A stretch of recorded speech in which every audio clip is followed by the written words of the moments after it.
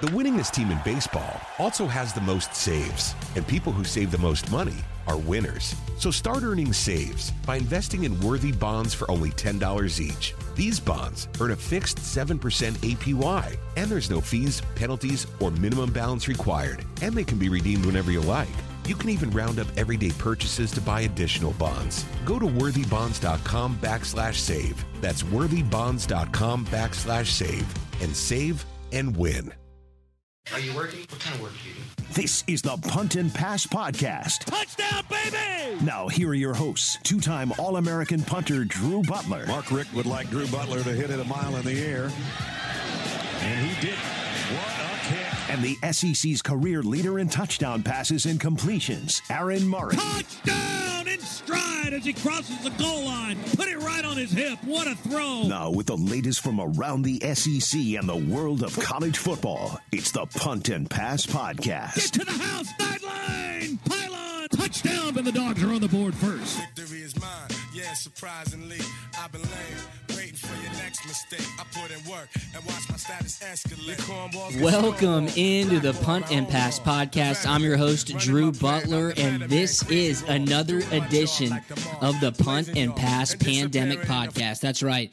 The Quarantine Chronicles roll on, and I just wanted to start out by saying how much I appreciate all of you tuning in, being a part of this crazy journey, this self-isolation quarantine period, really just an unprecedented time in American history. We are entering later on this week, the third week without any sports. It's crazy. And the reason that I wanted to do this, start up the Quarantine Chronicles, is just to create content, keep the podcast going, talk to some interesting people, hear what they're doing during this unbelievable time, and get to know them a little bit better. Thanks so much for tuning in. Follow me on social media at Drew Butler. Of course, by now, I hope you're following the show at Punt and Pass. We've had some awesome guests the past 2 weeks, and we're going to keep it going this week. Today's guest is Taylor Twellman. A lot of you may know Taylor. Some of you may not know Taylor, but Taylor's a former MLS soccer player. He's currently ESPN's lead analyst and color commentator for Major League Soccer. Taylor was a 5-time All-Star for the New England Revolution. He was also the MLS League MVP during a 9-year career with the New England Revolution. During that time, he was a member of the United States international soccer team, earning 30 caps and scoring 6 goals playing for his country. He ended his MLS career having scored the most goals in league history and was the youngest player to score 100 goals at the age of 29. Like I said, currently he's ESPN's lead soccer analyst and color commentator for their MLS coverage. Taylor's been a buddy of mine for a couple years. We got linked up between some mutual golf friends when I was in Arizona playing for the Cardinals. He's an awesome guy.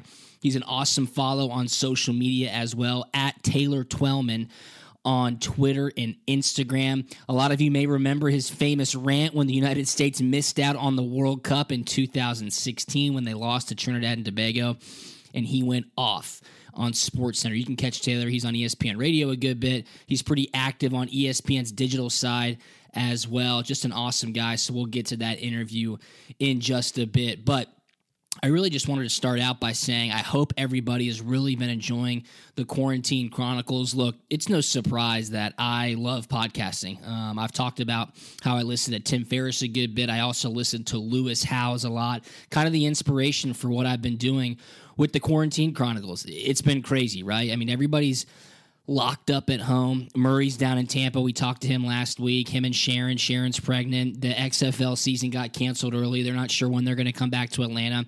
It's just hard to do anything with consistency right now, especially when there's no sports to talk about, which was the impetus for me, just kind of going throughout my network, asking people, hey, do you have 15, 30, 45 minutes to jump on the podcast and just talk, shoot the breeze? I mean, that's literally all I'm saying when I'm reaching out to people who may be of interest to, I think, our audience. We've spoken to PGA Tour golfers. We've spoken to NFL players. We spoke to NFL draft prospects like Rodrigo Blankenship. Last week, we had a couple of awesome guests on.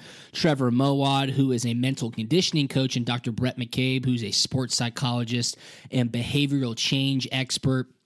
I'm just trying to run the gambit. I really am. I'm trying to find out who is most interesting to talk to, who can provide a little bit of a mental vacation, who can give our listeners actionable advice, right? If you tune in for 30 minutes, 45 minutes, the whole thing, or even just a 5-minute snippet, 15 minutes here or there, hopefully you're gaining something and really just enjoying listening to the podcast. I figured, why not, right? Create something out of the madness that's going on. Hopefully when this is all over, I can look back, have about 20 podcast episodes that are evergreen. People can listen to them whenever they need a little bit of inspiration or want to take a little bit of a break, or maybe missed out on somebody that they didn't catch when it originally had dropped. So if you have any requests for who you think might be a great fit for one of these Quarantine Chronicles, send it to me. Send it to me on social media at Drew Butler on Twitter and Instagram. I will gladly reach out to them. Again, it's just been super easy because nobody has anything going on. It's been great because if you do slide into somebody's DMs and say, hey, can you jump on with me real quick? You know, most likely they're not going to have a legitimate excuse to get away from you. So I've kind of taken advantage of that. Everybody's been super grateful with their time, and I've learned a ton. Hopefully you have as well. One more time, if you have any requests, let me know who you want me to talk to. I've got a couple of people in mind who I want to reach out to. I'm going to continue doing this, hopefully as often as daily, if not up to 3 times a week. Give everybody something to look forward to. So let's go ahead and roll into this interview. Again, our guest today is Taylor Twellman, former MLS MVP, 5-time All-Star with the New England Revolution, played on the United States international team, and now he is ESPN's lead soccer analyst and color commentator for their MLS coverage. Without further ado, let's welcome in Taylor Twellman.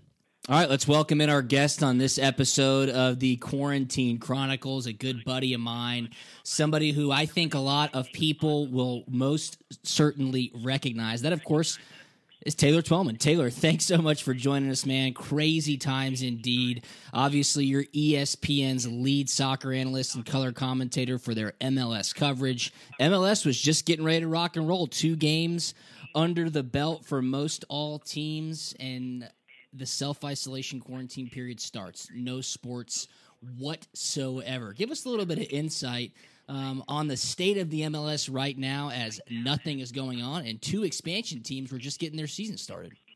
Yeah, Drew, you lost like 70% of the viewers when you introduced me as a soccer analyst. You know that, right? No, we're in Atlanta, man. Everybody loves the United. Oh, that's a good point. Good point. My apologies. Atlanta fans know me very well because I rightfully predicted that market can't support professional soccer, and I was 100% correct on that one. So, long story short, MLS of all the leagues, and this includes Major League Baseball, is in the best shape because, one, Major League Baseball has to find a way to play 162 games. MLS has to find a way to play roughly 34. You could play 30 games and still have a complete season, right? So it's given themselves a little bit of breathing room, but you and I are talking here late March. Now, where does this end up? You know, if we're talking end of April into the middle of May, and you still haven't seen the teams get together and start a training camp and prepare for games in mid to late May, then you're talking about a very tricky situation. Now, Drew, I was on SportsCenter when this initially was announced, and Major League Soccer may have a unique opportunity here to align themselves with the rest of the Western European football soccer world and having a June to June schedule versus what they're doing now and having the entire season in a calendar year. Mm-hmm. And the reason why that's so important is, one, when you're buying and selling players, you're now aligned with the rest of the world. Right now, Major League Soccer is not aligned with the rest of the world because when their season starts in, late February of that calendar year, though the rest of the teams in Europe that you're looking to buy players or even sell your players to, they're already 3/4 of the way through their season. So MLS is obviously disappointed in the sense that Miami didn't get their home debut with David Beckham's team. Nashville did get their debut, and obviously, 50,000 plus in Nashville and whatnot. But their season isn't over, and their most important part of their season isn't at all in jeopardy. So I'd say right now, Major League Soccer is just going to play their hand, correctly and make the most out of it. But there is a unique opportunity there. Yeah, no question, and it's extremely unique because unlike baseball, which was still in spring training, like you just said, MLS had 2 weeks under their belt. Speaking from a player preparedness or even a player safety issue, you can't just get these guys back in the locker room and say, hey, guys, we're going to play a game on Saturday or Sunday. There's going to have to be, like you said, an acclimation period where guys are going to be able to get their legs back underneath them and get ready to play the schedule again, right? Would you expect that to happen when we get back rocking and rolling? Yeah, I would. I don't know, though. Drew, you know this as well as anyone. Like, how do you quarantine the players then? Yeah. Like that's where this thing gets confusing for me, and it's above my pay grade, because once you determine you're going to play games with or without fans, and that's a different debate, you can't let those players go home. Like, you can't let those players mingle outside the games, can you? No. I don't think you can. And so, as nasty as this is going to get, which is remarkable that it's going to get even worse, if you really have aspirations of putting the players together, one, they got to have a small training camp to get in together, but those guys can't leave. You've got to be in control of that said athlete the entire time. And now you're looking at, wait a minute, 6-8 weeks potentially of those players being quarantined from their own families and their personal lives. Like, this is a complicated matter, to say the least. But I don't know where you are, Drew, on this. I do believe if you can pull it off, and I've done this, I've played soccer games in stadiums with no fans due to suspensions or racism bans or whatever it may be. You're better off playing the game with no fans than not playing games at all. No, I think you're 100% right. Yeah, I think you're 100% right. I mean, even looking at what has happened with the NCAA canceling everything through the College World Series. I mean, you're talking about a complete season lost, and seniors and juniors who may or may not be going pro sitting there going, I didn't even get a chance. Now, I know we're talking about professional athletes, but like you said, from a public safety perspective, I think you need to play the games. Try to control as much as you can, because there is no doubt this is a wild set of circumstance and you have to navigate around that, but you got to play the games. You're going to have to pay the players. You have to get on with the 25th season of Major League Soccer, and I think that they will end up doing that. And I said, I'm in Atlanta. Everybody loves Atlanta United. When they open up the upper deck inside Mercedes-Benz Stadium, they pack the place out. And there's really just an atmosphere and a buy-in from the fan base that I think makes soccer so special. And Atlanta is one of the more popular teams in the nation, Taylor. I speak to that atmosphere, and I want to ask you more so about the ownership and the team really embracing the fan base better than any other sport. Why do you think that's so important when it comes to soccer? And then it continues to bring more expansion teams. Nashville this year. And Drew, it's a very good question. Yeah, St. Louis is getting one. Your hometown's getting one in 2022. Yeah, it's a good question. Soccer around the world is a democratic sport. And I'm not bringing politics in it, but it's the sport, and especially right now, you want to talk about, everyone talks about Liverpool winning the title. Does it go through? That has nothing to do with it. Those towns, those people, they make money when the club does well. Yep. You often hear me say, for those of you that are listening and that hear me cover the sport, it's inclusive, not exclusive, around the world. Now, Major League Soccer is a little different, Drew, in the sense that you have expansion fees and owners buying in, where the rest of the world is promotion relegation. But the nature of the fan, the nature of the sport, it's democratic. It's for the people. It's about the people. It's about the fans, and it's about all kinds of fans, and it's about all levels of fans. And it's, like I said, it's inclusive. So that's the most unique part about the sport. I think the other part is it's a 90-minute game, right? Yeah. And for some of your listeners that don't fully understand it, baseball has hit a real wall for anyone under the age of 45, Drew, because quite honestly, it's like, well, I don't have 3 hours a night for 162 days. I just don't have that.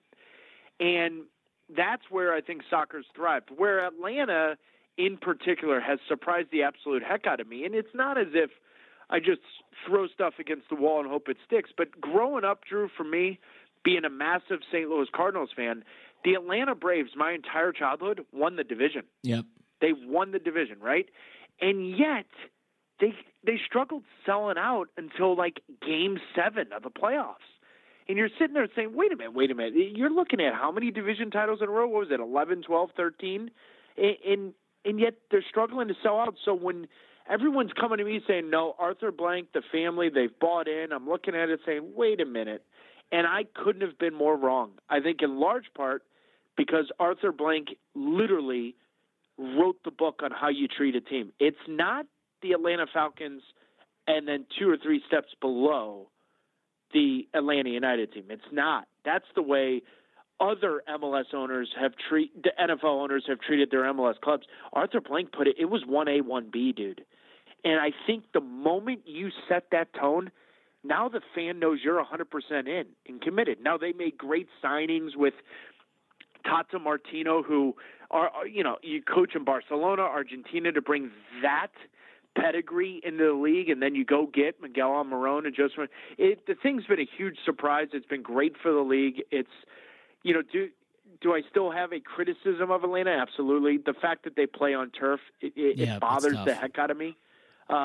Drew, just because at some point Messi's going to come play in Major League Soccer, and he would play in Atlanta in 2 seconds if that thing was grass. No That's question. Fact, not opinion, right? And so, but Arthur Blank, the way he's treated it, would it surprise you if he knows he can get Messi? He's like, no, you know what? We're going to put grass in. Like nothing would surprise me with him, and that's a credit to him and that ownership. No doubt. I think the unsung hero of Atlanta sports is Darren Eales. Darren Eales, the club president. Yep.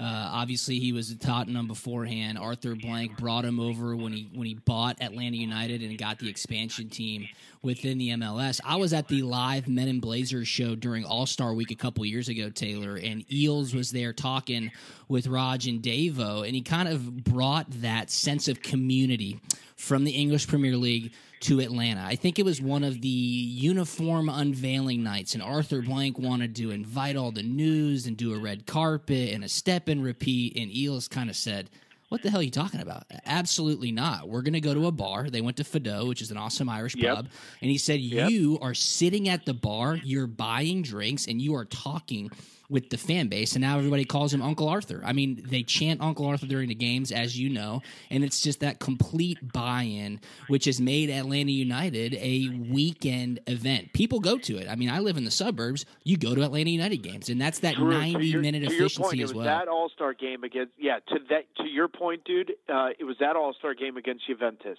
and we had Arthur Blank on, and many people would think I was told what to ask.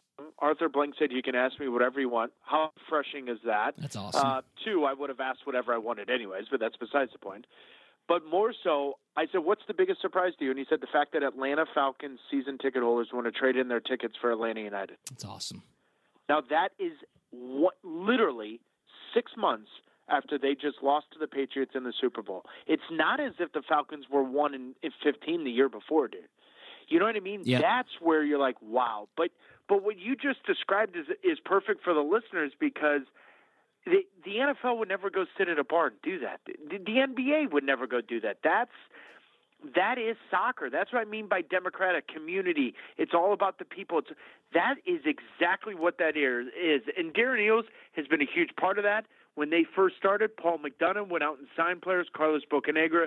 They've just done everything first class, and they've been a real example to everyone else. It's awesome. And, we don't know when the season's going to resume, but one team that may benefit from this break is Atlanta United. Joseph Martinez, torn ACL. I mean, who knows how long this could go? They were expecting him to maybe, which I think is insane. I think you would agree, being around sports and knowing how bad a torn ACL would be for a soccer player, but maybe he would come back late in the season. You know, the more time, the better for Joseph Martinez. You led the league in scoring. When you retired, you were the top goal scorer in MLS. I mean, quickly speak to how special Joseph Martinez is. And then I also want you to tell our listeners why you think he has stayed with Atlanta United rather than jettisoning off somewhere else like Miguel Almiron did for Newcastle. Well, I think first off, he's a very special player in the sense that there is a chip on his shoulder the size of Mount Everest, and he lives and dies and breathes scoring goals. And he's going to do anything he can. Ultimately, that's why he hurt his ACL. He's just that kind of player. And knowing from experience, when you've got that sixth sense where you won't put your body on the line, you're going to score goals for fun. And Joseph Martinez is that. He's one of the more competitive SOBs I've ever met, I've ever watched. It's been a real thrill of mine to call his games and to watch him from afar. And that's the extra, and Drew, you know this better than anyone. When you hear about players giving everyone around them, making them quote-unquote better, that also includes making everyone play about 5-6% higher than their natural ability because they're trying to keep up with him. Because of that competitive streak and because of that ability to score at will, everyone around him has a little bit more pressure to deliver, and ultimately it raises the bar. It's a huge part. I think he still has an opportunity to go somewhere. I think he has stayed because, one, he's playing consistently. The MLS fan wouldn't know this because they didn't really follow him too much beforehand, but he wasn't playing consistently in Italy, and when he did play, he was playing out of position. Now I think he's made it known to around the world that he's a goal scorer, he's a center forward, he's not a winger, he's not going to play wide in a front three, whatever it may be. He's a flat-out goal scorer, and he's going to play through the middle. And when Atlanta committed, $3 million plus that, annually for about 4 years, he's not going to go anywhere. Now, in saying that, this ACL injury does work for Atlanta's perspective because, one, they don't have to play without him.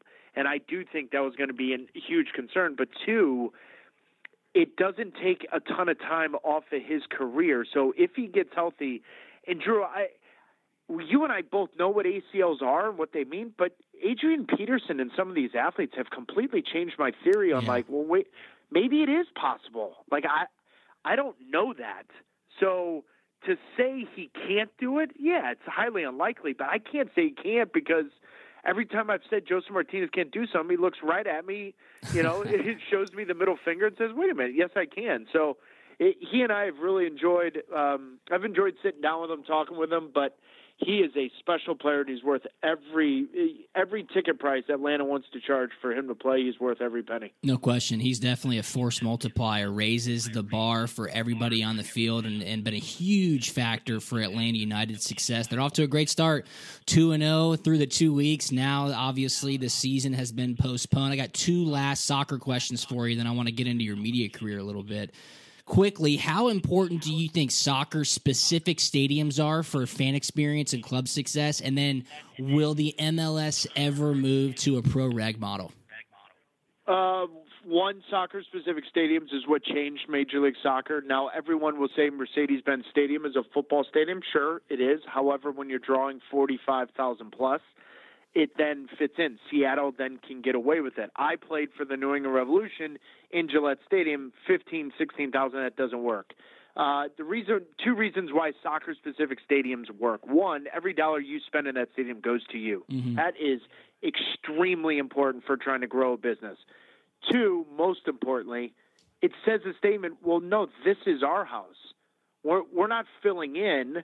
We're not renting it. This is our building. This is our culture. This is our climate. This is our atmosphere, whatever buzzword you want to use. And that's to create a culture and to create a tradition, you need that. And when you see cities like Cincinnati and Nashville and St. Louis and Minnesota and Sacramento and all these teams building those stadiums coming in, there's real value to that. Atlanta's the outlier.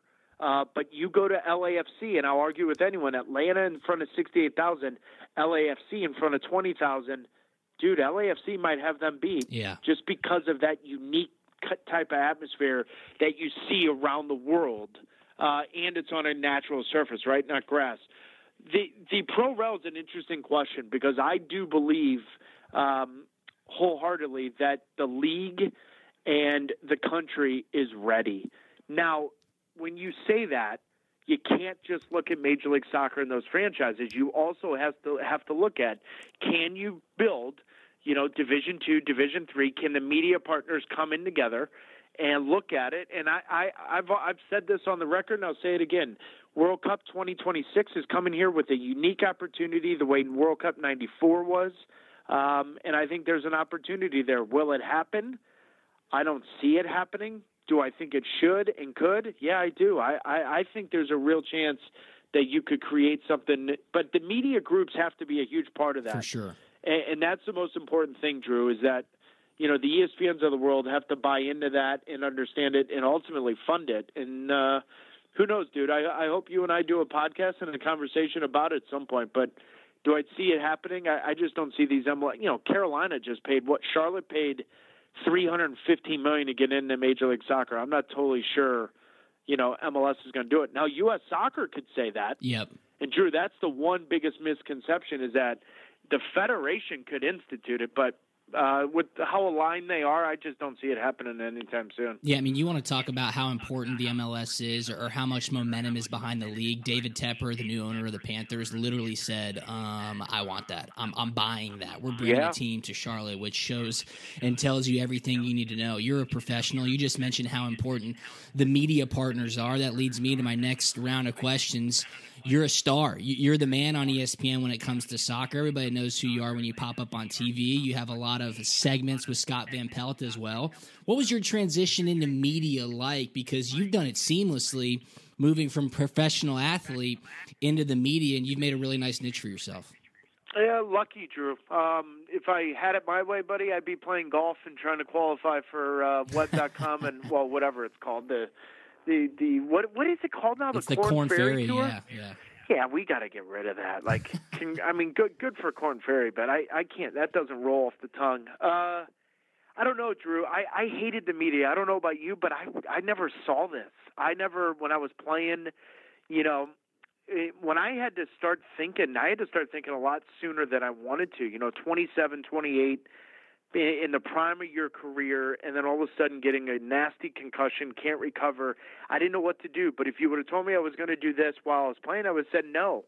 It's not that I hated the media. It just never really interests me. And so I've just been lucky. I will say I had a unique opportunity during the 2010 World Cup where locally in Boston, I hosted sports talk radio on television. Basically, all the sports talk radio gurus in the city would come on TV, and for 30 minutes at 5:30 p.m. and then at 10:30 p.m. at nighttime, there was a guy at NBC Sports Boston, Kevin Miller, who just was like, "Do you want to host it and see if you like it?" Dude, I had no teaching, no classes, nothing. I was thrown right into that's kind of where I was like, you know what? This is actually fun. Calling games, Drew, to put a bow on this, is as close to being in the game as you can get. And that, I think, helped me mental health-wise, trying to get over my career ending and trying to get through the concussion. So it kind of kept me in the sport. And at the time, I didn't know that. But now, having done it 11 years or so, now I look at it and say, thankfully it did, because it's really kept me into the sport where if I didn't have it, I'm not totally sure I know what I would be doing, and even if it would be connected to the sport, if that makes sense. No, man, it makes total sense. And you mentioned you weren't the biggest fan of the media when you were playing, or you didn't envision yourself joining the media after your playing days. But guys like you, I think, are the ones who have athletes or people take a breath of fresh air, right? It's original. You come at it from a different perspective. You're recent, right? It's not like you played soccer years and years and years ago and you sit there and go, hey, well, when I was on, when I played with this, I mean, you know these guys, you know the players, you know the coaches. I think that's a very unique perspective to bring. And I, for one, am a huge fan. You're active on ESPN, and you get to work with some great people. Ian Dark, I mean, that's your boy right there. Yeah. How awesome is it working with him? If you have a play-by-play guy like that, that's got to be pretty special. Oh, it's awesome. I mean, Ian Dark's like Mr. Belvedere and a mad scientist all wrapped in one. If you saw his notes before a game, it's like reading hieroglyphics, and yet he's got food on his face. His tie's crooked, and then the red light goes on, and it's just different. I also work with a guy by the name of John Champion who has been around this game for 30-some-odd years. When I was growing up playing video games, he was the voice. My first year at ESPN, Drew, they gave me 10 play-by-play people. And some worked, some didn't. Chemistry you can't force. But what a unique way for me to learn the craft by seeing so many different people do it. That's been good. That's been huge. Part of the reason why I love ESPN and why I stayed there and didn't move on is, it's still got a little Northeast in its blood. And they're okay telling you when you're good, but they love telling you when you're bad. No. And I kind of, Drew, you know this as an athlete, some of us thrive on that. Mm-hmm. We enjoy being told you're not good at something and trying to improve. And so that's been a real blessing for me. Plus just, you got to have thick skin, Drew. In this world with social media, the moment you got a microphone, you start talking, 55% of that fan base can't stand you, and that viewer's not going to like you because you're saying something that they don't like.